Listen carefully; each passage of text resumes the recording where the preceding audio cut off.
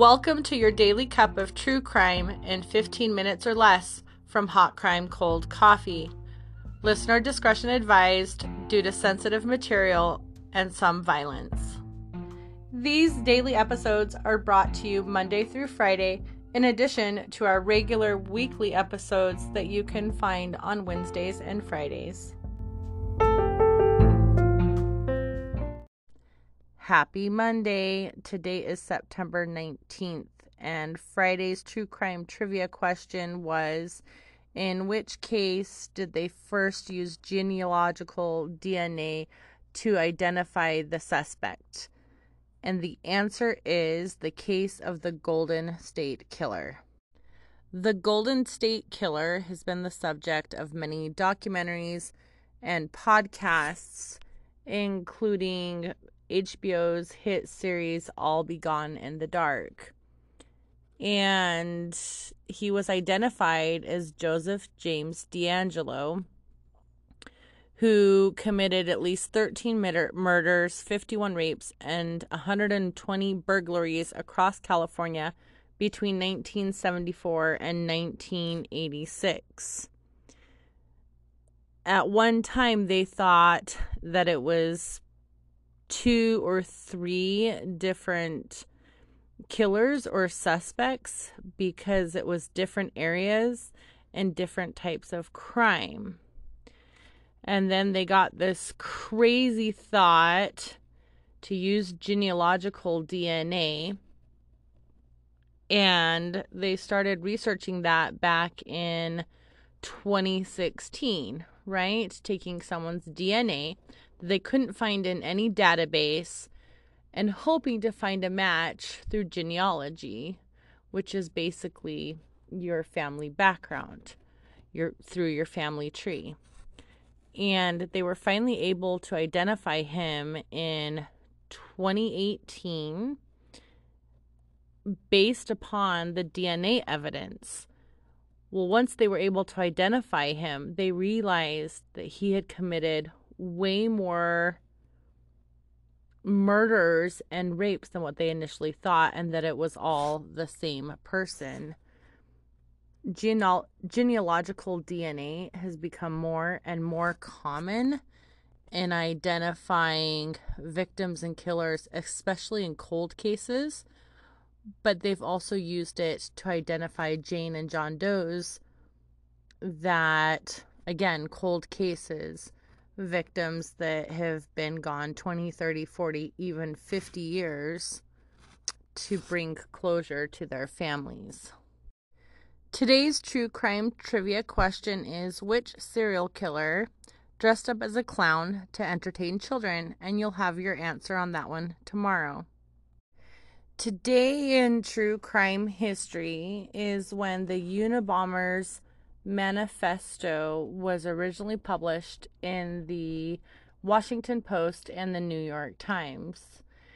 Ted Kaczynski wrote up this huge, it's pretty much a novel of why he was sending these bombs, and it was called Industrial Society and Its Future. And basically it was all of his rantings and opinions and writings of what industry and technology was creating and that it was all bad.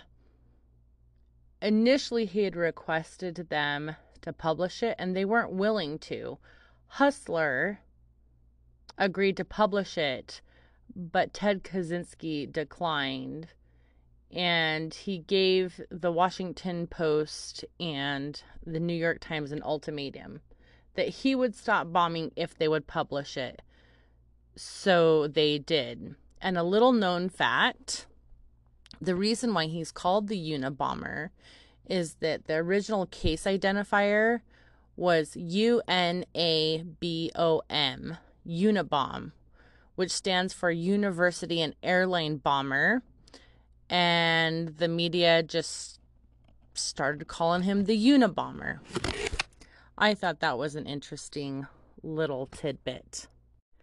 For true crime headlines, last week on Thursday, and I'm not sure how I missed this, Ellen Lee Phillips, 71, was convicted by a jury of multiple counts, including 2 counts of murder in the cold cases of Annette Schnee and Bobby Joe Oberholzer. So back in January of 1982, what investigators believe to have happened is that both of those women on separate occasions were hitchhiking. He kidnapped them and murdered them, but their cases remained cold until they were finally able to identify him using genealogical DNA. So that's 2 more cases that were closed because of someone being able to be tracked down through their family history and their DNA. Genealogical DNA has been a little controversial because the question is, does it violate a client's protected health information if they use your DNA for purposes that you're not aware of? So that's why there's really only one way that they can match it. Well, there's 2. There's Codex and then there's GEDmatch, and you have to voluntarily submit your DNA to GEDmatch. Ancestry and 23andMe will not submit it, and law enforcement does not have access to those records. The more and more I research, I find DNA extremely fascinating, especially because it's become such an important tool in solving cases, and genealogical DNA in solving cold cases. So I asked my expert, or at least the person I know that knows about DNA the most, my sister-in-law's mom, who's also like my adopted mom. I asked her about DNA. She knows a lot about it, or at least more than the average human being. So there's 2 types of DNA. There's nuclear DNA and mitochondrial DNA. And your nuclear DNA has both your mom's and your dad's copies of their DNA, but the mitochondrial one does not. And when they test for nuclear DNA, they can't necessarily test mitochondrial DNA. And one of the things that I found very fascinating was that mitochondrial DNA will only have a copy of your mom's DNA. So, for example, if the only DNA that I had left that they could extract anything from was mitochondrial DNA, and they tested it against the sperm of one of my male half-siblings, you couldn't tell that we're related because we don't have the same mom, we only have the same dad. And I asked my sister-in-law's mom, in what circumstances would there only be mitochondrial DNA? And she said that a lot of the times it's when a body has been burned. And so the mitochondrial DNA is more likely to survive than nuclear DNA. And I thought that was very interesting and cool. And did you know that cremation destroys DNA? So if you try to test ashes, then you wouldn't be able to get any DNA. However, if there's bone fragments, sometimes you can still extract it. Oh, my poor puppers. Come on. Sorry about that. He's needing attention. Poor neglected doggo. He really likes to snuggle when I'm recording, and he'll interrupt me until I pick him up.